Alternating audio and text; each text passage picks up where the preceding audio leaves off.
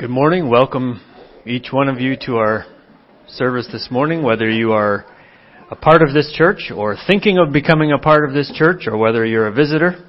Welcome to each one of you. Turn with me in your Bibles to Philippians chapter 2. And as you're turning there, I'm going to begin with a series of questions. Again, just to get your minds thinking down the path I would like them to go. How important is church to you? Just think about that. How important is church to you? On a scale of 1 to 10, 1 being I could do without it, no problem, 10 being I really need it, where would it fall on that scale of 1 to 10? How important is it to you? Just think about that a little. So should the church come before family? Your immediate family. Where should church fall? Should church come before your occupation? Should it come before your hobbies? Where does it fall in relation to your personal preferences? Which, you have to make a choice, your personal preference or church, which one is trump? Which one has priority? Philippians 2, verses 1 and 2, says, "If there be therefore any consolation in Christ, if any comfort of love, if any fellowship of the Spirit, if any bowels and mercies, fulfill ye my joy, that ye be like-minded, having the same love, being of one accord, of one mind." I'll stop reading there. This is a picture of the unity, or the closeness, or the community that is intended to exist in the church. I'll read it again. "If there be therefore any comfort of love, if there be therefore any consolation of Christ, in Christ, if any comfort of love, if any fellowship of the Spirit, if any bowels and mercies, fulfill ye my joy, that ye be like-minded, having the same love, being of one accord, of one mind." Paul gives two lists of 4 things here in these verses. 4 in verse 1 and 4 in verse 2. There is therefore any consolation in Christ. What that means is if you have any desire to encourage or support someone with Christ as the source of that.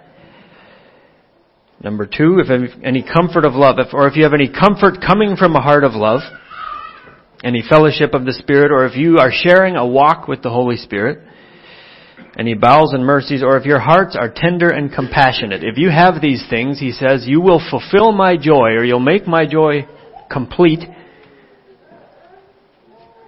by, now the other list of 4, being like-minded, having the same love, being of one accord, of one mind. And now you look at those and say, why didn't he just say, they kind of say the same thing.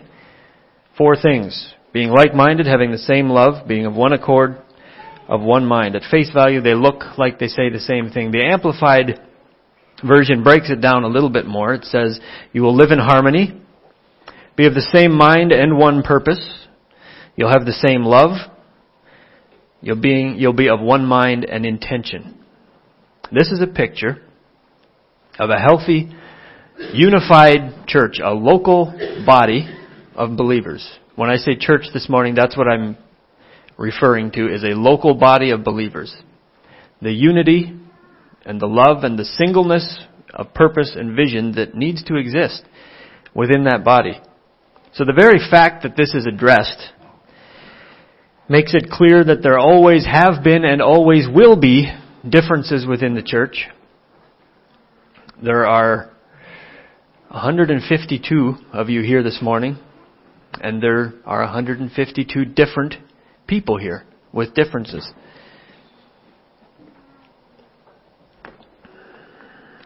There are at least 5 or 6 places in the New Testament where Paul brings up the subject of the different gifts that exist within the church, and those gifts needing to work together. In 1 Corinthians 12, Paul talks about the different members of the body working together. And you know that illustration of a body, all muscles, fingers, legs, hands, heart, everything working together to make one body, and each part is needful. Romans 12 is a similar account. Paul reminds us each one has different gifts. And then Ephesians 4, Paul gives the reason for the variety of gifts. Ephesians 4:12 and 13 says, for the perfecting, this is the reason for the different gifts. He says, for the perfecting of the saints, for the work of the ministry, for the edifying of the body of Christ, till we all come in the unity of the faith and the knowledge of the Son of God, unto a perfect man, unto the measure of the stature of the fullness of Christ. That is the goal of the church. That's the purpose that we gather together like this. For the perfecting of the saints, the work of the ministry, the edifying of the body of Christ, till we all come in the unity of the faith and the knowledge of the Son of God unto a perfect man. So if these different gifts and abilities that you all have work together for the good of the body, it's a good and it's a beautiful thing. But if not, there's a disconnect, and some may have problems within the body. If you're having trouble feeling that unity or that connection with the church, you will be having a problem within the church. That unity or that connection can be lost. So maybe this morning, maybe you don't feel that connection or that unity within the church. That like-mindedness, that same love, that one-mindedness. If you don't feel that, this morning I'd like to suggest some possible reasons why. And then at the end of the message, I'd like to look at some ways to regain and then maintain that like-mindedness, that connection with the church. Ephesians 4, verse 3 speaks about the unity of the Spirit and the bond of peace. Now, on the other hand, maybe you do feel that connection to the church and that oneness of purpose and that unity. If you do, hopefully these suggestions that I'm giving this morning will be a guide for you in helping those who are struggling with feeling that connection and that unity with the church. I'd like to look at 3 mindsets that can lead to a disconnect within the body of Christ. This is not a conclusive list at all. But there are 3 mindsets that can lead to that disconnect. And then at the end, I'd like to look at some ways to regain and then maintain that connection to the church. Turn with me to 1 Corinthians 12.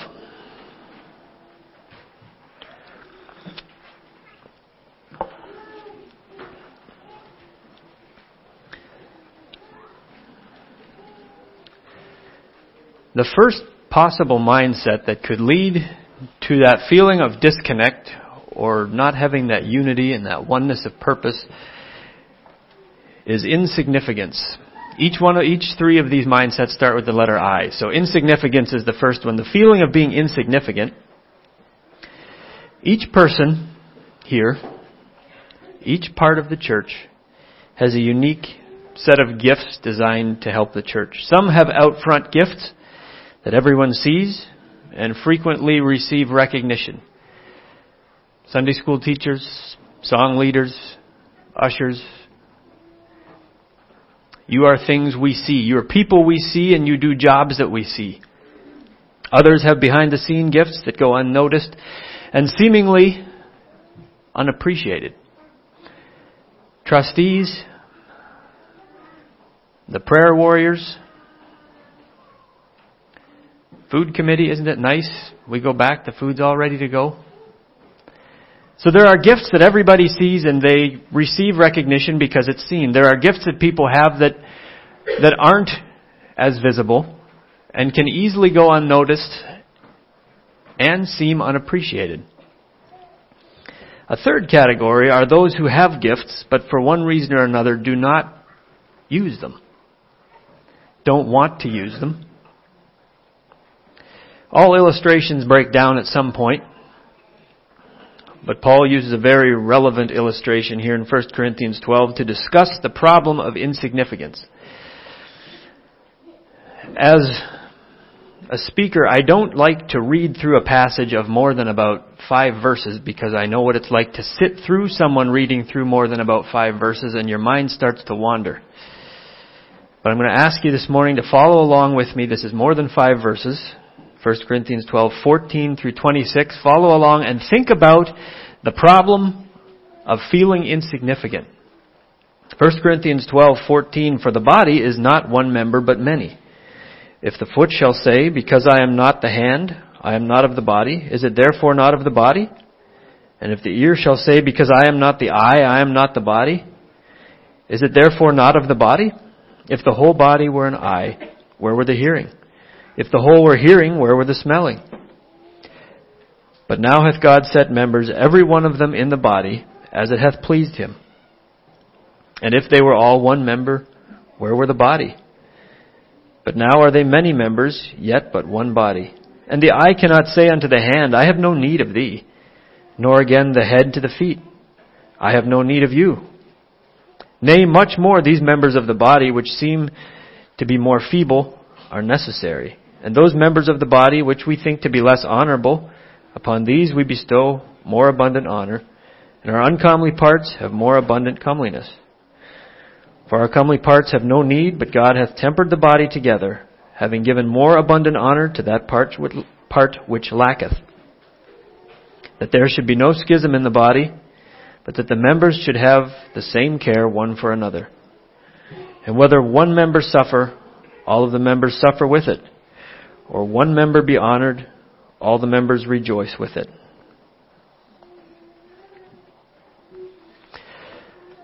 So when we think of insignificance, feeling insignificant, I don't want to confuse this with humility. Humility is important. Feeling insignificant is not the same as humility. When I think of insignificance, I think of unimportant, not needed, or overlooked. So you may ask, what's the most important member of the body? Of your physical body, what's the most important member? And you may all come up with different parts. If I would have someone come up here and I would smash a finger with a hammer, and then I would ask you what's the most important part, you would say it's that finger. The part that's hurting is important. It doesn't matter what that part is. It's important. As I look at this passage in 1 Corinthians and consider the problem of insignificance, if you're not struggling with that, it may be a temptation to think, well, those people need to get over it. They're needed. We've told them that. They're needed. I wonder if the blame doesn't lie with them as much as the people that do feel needed. Sometimes it could lie with people that are appreciated and people that feel affirmed in what they're doing. The bottom line is that each part of the body is important. It serves a useful purpose, whether seen or unseen. So insignificance is a feeling that could lead to feeling that disconnect from the body of Christ. The second thing I'd like to look at is irrelevance. A feeling of irrelevance. This is closely related to insignificance, but I've defined irrelevance like this: feeling a lack of purpose or direction, the feeling that gifts or talents are overlooked, or feeling like I have nothing to offer. That is how I'm defining irrelevance. And I wonder, this is my opinion, I think this problem could affect the youth and the elderly more than the middle-aged. And the reason I say that is the middle-aged can find a mask of that fulfillment in the busyness of raising a family or a career, and they can get the affirmation that they need from those sources. I feel like I stumbled through that.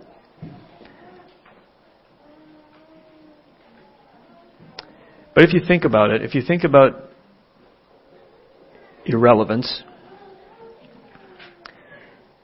it means one of two things. It means I'm irrelevant to the church and I have nothing to offer. Or it means the church is irrelevant to me and has nothing to offer me. It needs to be one or the other of those. Are you irrelevant to the church and you have nothing to offer? Or is the church irrelevant to you and has nothing to offer you? We know neither one of these is true. But insignificance and irrelevance are two things that feed on themselves. The reason I say that is the more you feel irrelevant or insignificant, you will feel a disconnect from the body. And the more of that disconnect you feel, the less you are going to feel like connecting. And so it feeds on itself, and it will not get better on its own. The problem gets worse and worse.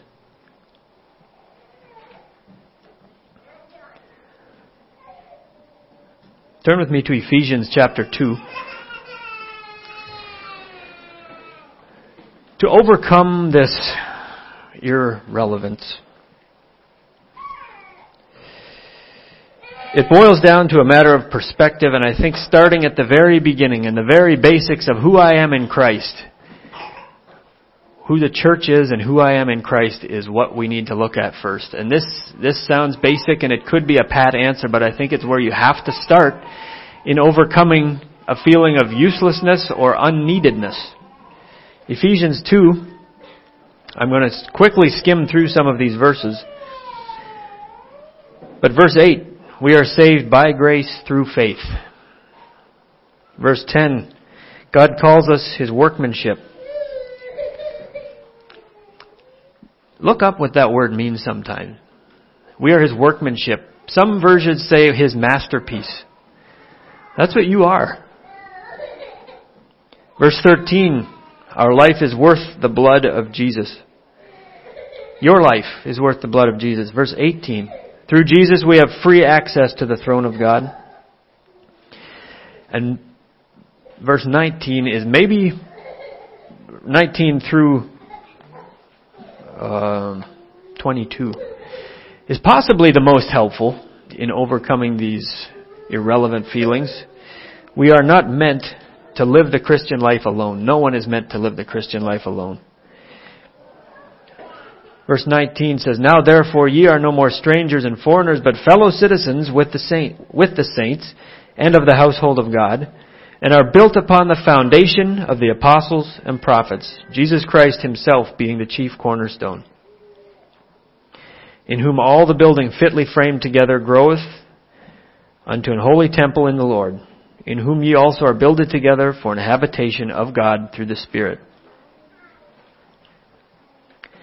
Verse 21, I'm going to read that again. In whom all the building fitly framed together. Verse 19 says, you're fellow citizens. The Christian life was not meant to be lived alone. But on a personal level, your life is worth the death and the resurrection of Jesus Christ. You have value, and the church needs you. The church needs your gifts. After we understand and accept that, we can realize the Christian life was not meant to be lived alone. We are a building fitly joined together.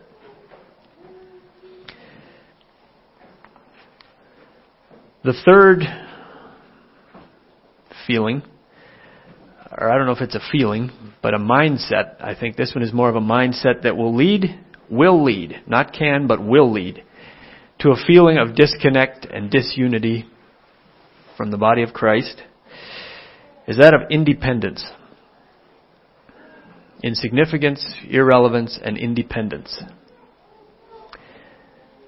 This one, I believe, is probably the most dangerous of these three. Independence is when my preferences supersede that of the church.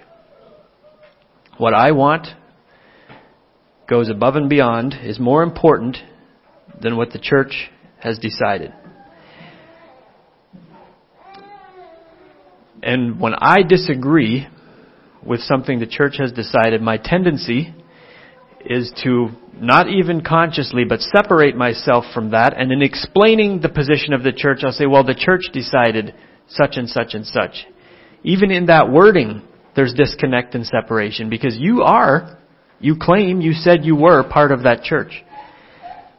But when you start excusing things the church is doing and saying, well, the church I attend, the church says this and this and this, you are that church. You are a part of that church.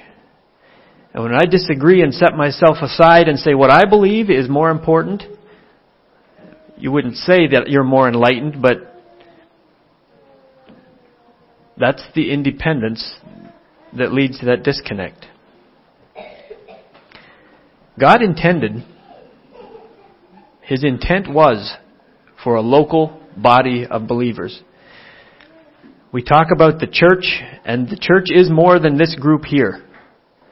The church is bigger, but God intended for a local body of believers. Hebrews 10,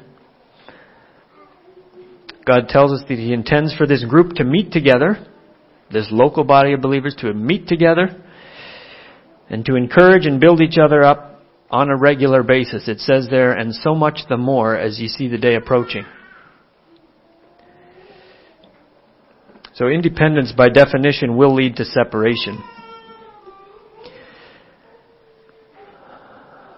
Independence, or depending on a local body, or putting my own wishes underneath that of the wisdom of a local body, is not popular thought today at all. Out of curiosity, as I was studying, I Googled this phrase, independence in the church, hoping to come up with some articles or some positions that would refer to denying self, putting myself under the authority of the church. I found one. The first many articles were about the privileges of independence and how we need to live the Christian life the way God intended it for you. And there is some truth to that. I'm not trying to say there's nothing there. But I was disappointed in the outcome. There was very little talking about me bringing myself under the authority of the church.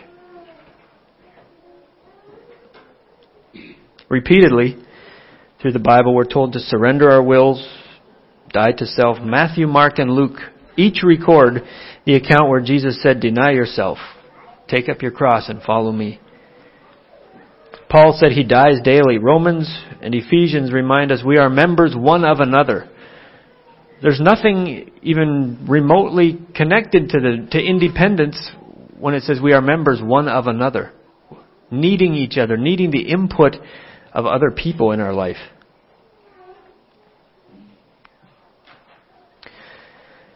So these three things will lead to that feeling of being detached or a lack of closeness to the church, insignificance, irrelevance, and independence. Now I'd like to look at three things that will help us to regain or help you to maintain that connection and that unity that God intends for this body that is fitly framed together. And number one, again, bear with me, this seems very basic, and it is, but I think it's the most important, and that is a vibrant relationship with God. This could very easily be overlooked or taken for granted, but it's foundational to any part of spiritual growth. If you are struggling in any area of your spiritual life, how is your walk with God? How is your daily devotional life? How close are you feeling to God? Andrew Murray said, the Christian who is still carnal has neither desire nor strength to follow after God. He rests satisfied with the prayer of habit and custom. So a vibrant relationship with God. When we were just on our trip here to Israel and Egypt, I was impressed with the Orthodox Jews and the Muslims. On our flight over to Israel, there were probably 30 very, very, very Orthodox Jews. One of the people we were traveling with said they are the Amish of the Jews. They are the ones, they wear, or they've got these curly sideburns and that hang way down, and they have fringes off the bottom of their coat, and they are the Jews of the Jews. And there were probably 30 men. There were families, but probably 15 families flew with us from North America over to Israel. And there were probably 30 men. And they rearranged the seating in their section of the plane so that they could all sit together. There were the middle section of the plane had, I don't remember if it was 3 or 5 seats, but there was about 5 rows of them sitting in a row. And they, from time to time, I don't know how they knew when, but they would do their prayer chants. They would open their books and somebody would chant part of a prayer and they would repeat it back and forth for 20 minutes probably. They had the phylacteries strapped to their forehead with a strap coming down their arm all the way around their arm to their finger. And some would get up and stand in the corner of the plane and rock back and forth and chant and do their prayers, and it was impressive. Over in Israel then, there was the Muslim call to prayer. I'm not sure how many times a day, but they would blare this over the loudspeakers. They had their minarets, I don't know, 5 of them in a city, and they would blare this call to prayer over like a long kind of a moaning song kind of over the loudspeakers several times a day. In all the motel rooms we were in, there was an arrow taped or painted or something on the dresser or the nightstand pointing the correct way for these Muslims to know which way to point, to face, to pray. We walked into a shop one time to just look around, and one of us maybe was going to buy something, I'm not sure. And there was no shopkeeper in there. And so we were looking, and there he was kneeling in the middle of the aisle, in the middle of the day, praying the right direction, I assume.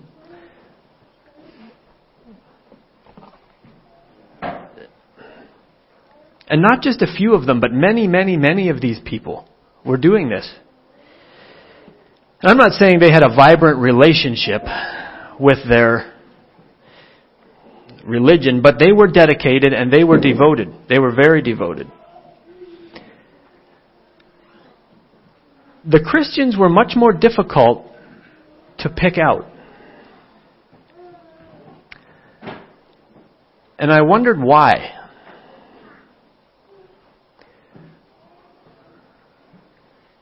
These Orthodox Jews, they stood out, they were devoted and committed to what they were doing. The Muslims stood out, they were devoted and committed to what they were doing. Even in all the airports, there was a prayer room for them. Why were the Christians difficult to pick out?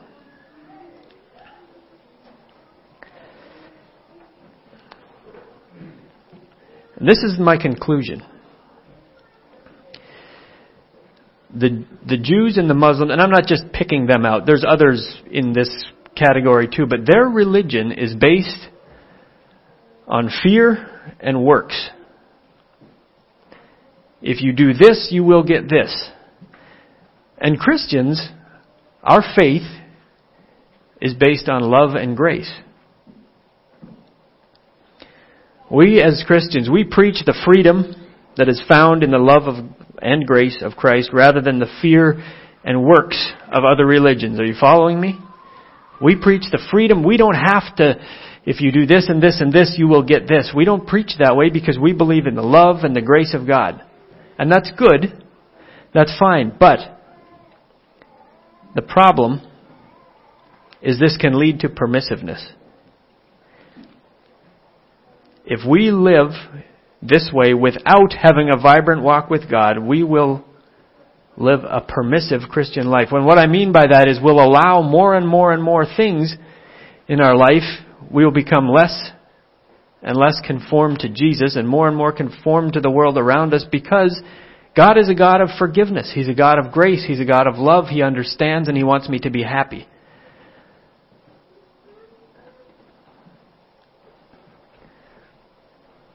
A close walk with God is the most important part of building dependency on each other and the unity and the purpose of the church. A close and a vibrant walk with God has to come first. Turn with me to 1 Corinthians 16. The second part that can help us overcome these feelings of insignificance or irrelevance or independence, the second thing I'd like to look at is have a willingness to serve. Part of building the church is willing and wholehearted service. And this is something that I have struggled with. And maybe some of you have too. Willing and wholehearted service. If you were an employee of a company and you were given a new responsibility, you would probably be glad for that. You would look at it as maybe a promotion, or it would be a good thing. Why is it different in the church? When we're given a position, and again, I guess this is confession time for me, I have not always looked at it as a good thing. Something that I was glad for. What's the difference? Several years ago, this is confession time for me. It used to really bug me when I would hear people, I guess, complain about a position they were given, a 2 or 3 year term that they have, maybe, I don't know, trustee. Oh, I've got 2 years and then I'm done. And that used to bother me because I was more than willing to trade.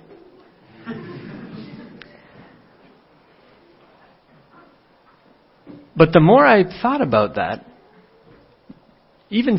my attitude was no different than theirs. That is not willing, wholehearted service when I think that way. Thankfully, I think I'm over that. 1 Corinthians 16, begin reading at verse 15. I beseech you, brethren, you know the house of Stephanas, that it is the first fruits of Achaia, and that they have addicted themselves to the ministry of the saints, that ye submit yourselves unto such, and to every one that helpeth with us and laboureth. I am glad of the coming of Stephanas, and Fortunatus, and Achaicus, for that which was lacking on your part they have supplied, and they have refreshed my spirit and yours. Therefore acknowledge ye them that are such. I'll stop reading there. It is inspiring to me to see somebody who is pouring themselves wholeheartedly into a responsibility, no matter what it is, but especially in the church. Someone who is pouring themselves into that. And it's exciting that I can be part of a church where I could take names out here and put it in this passage. People who do what needs to be done, willingly do what needs to be done, and do well at it. I'm glad I can look out across and I see you and what you have done. Many of you have addicted yourself to the ministry of the saints. He's saying there were things that were lacking that I needed, and this Stephanus, he filled that right. He just filled the need. And many of you do that, and I commend you for that. So a willingness to serve will bridge the gap between that disconnect and bring that unity and the closeness of the body. The third and the last one I'd like to look at is found in Ephesians 4. Turn with me back to Ephesians 4.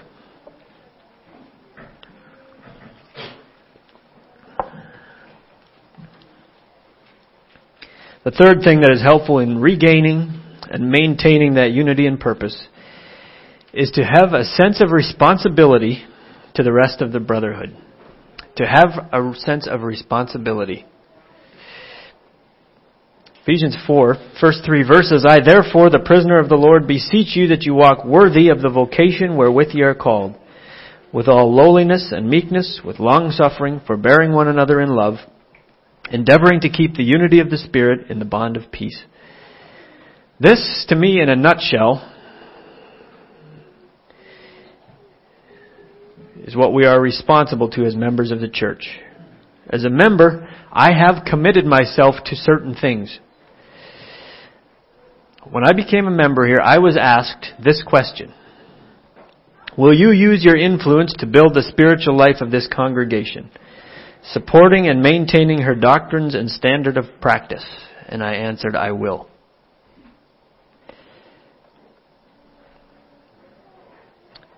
Endeavoring to keep the unity of the Spirit in the bond of peace, with all lowliness and meekness, long-suffering, forbearing one another in love, and then walking worthy of the vocation wherewith we are called. So a few practical ways we are responsible are we're responsible to participate. We're responsible to encourage. We're responsible to entreat. We are responsible to hold others accountable and to allow others to hold us accountable. We're responsible to be approachable. We're responsible to uphold. Romans 12 verse 5 and Ephesians 4:25 both use the phrase, for we are members one of another. In other words, in a sense, we are responsible as a church, as a body, a building fitly framed together. We are responsible for one another, to rely on one another. So my encouragement to you this morning, or my challenge to you, is if you find yourself struggling to find that purpose or that unity or that connection to the church, don't give up. There is a way back to that connection. Pursue a vibrant walk with God. Serve willingly and wholeheartedly. Consider your responsibility to the rest of the church. If you don't feel that disconnect this morning, be alert to those who do. Be patient. Lift them up. Ephesians 4:15 and 16, but speaking the truth in love may grow up into him in all things, which is the head, even Christ, from whom the whole body fitly joined together and compacted by that which every joint supplieth, according to the effectual working in the measure of every part, maketh increase of the body unto the edifying of itself in love. If you're able to, would you kneel for prayer?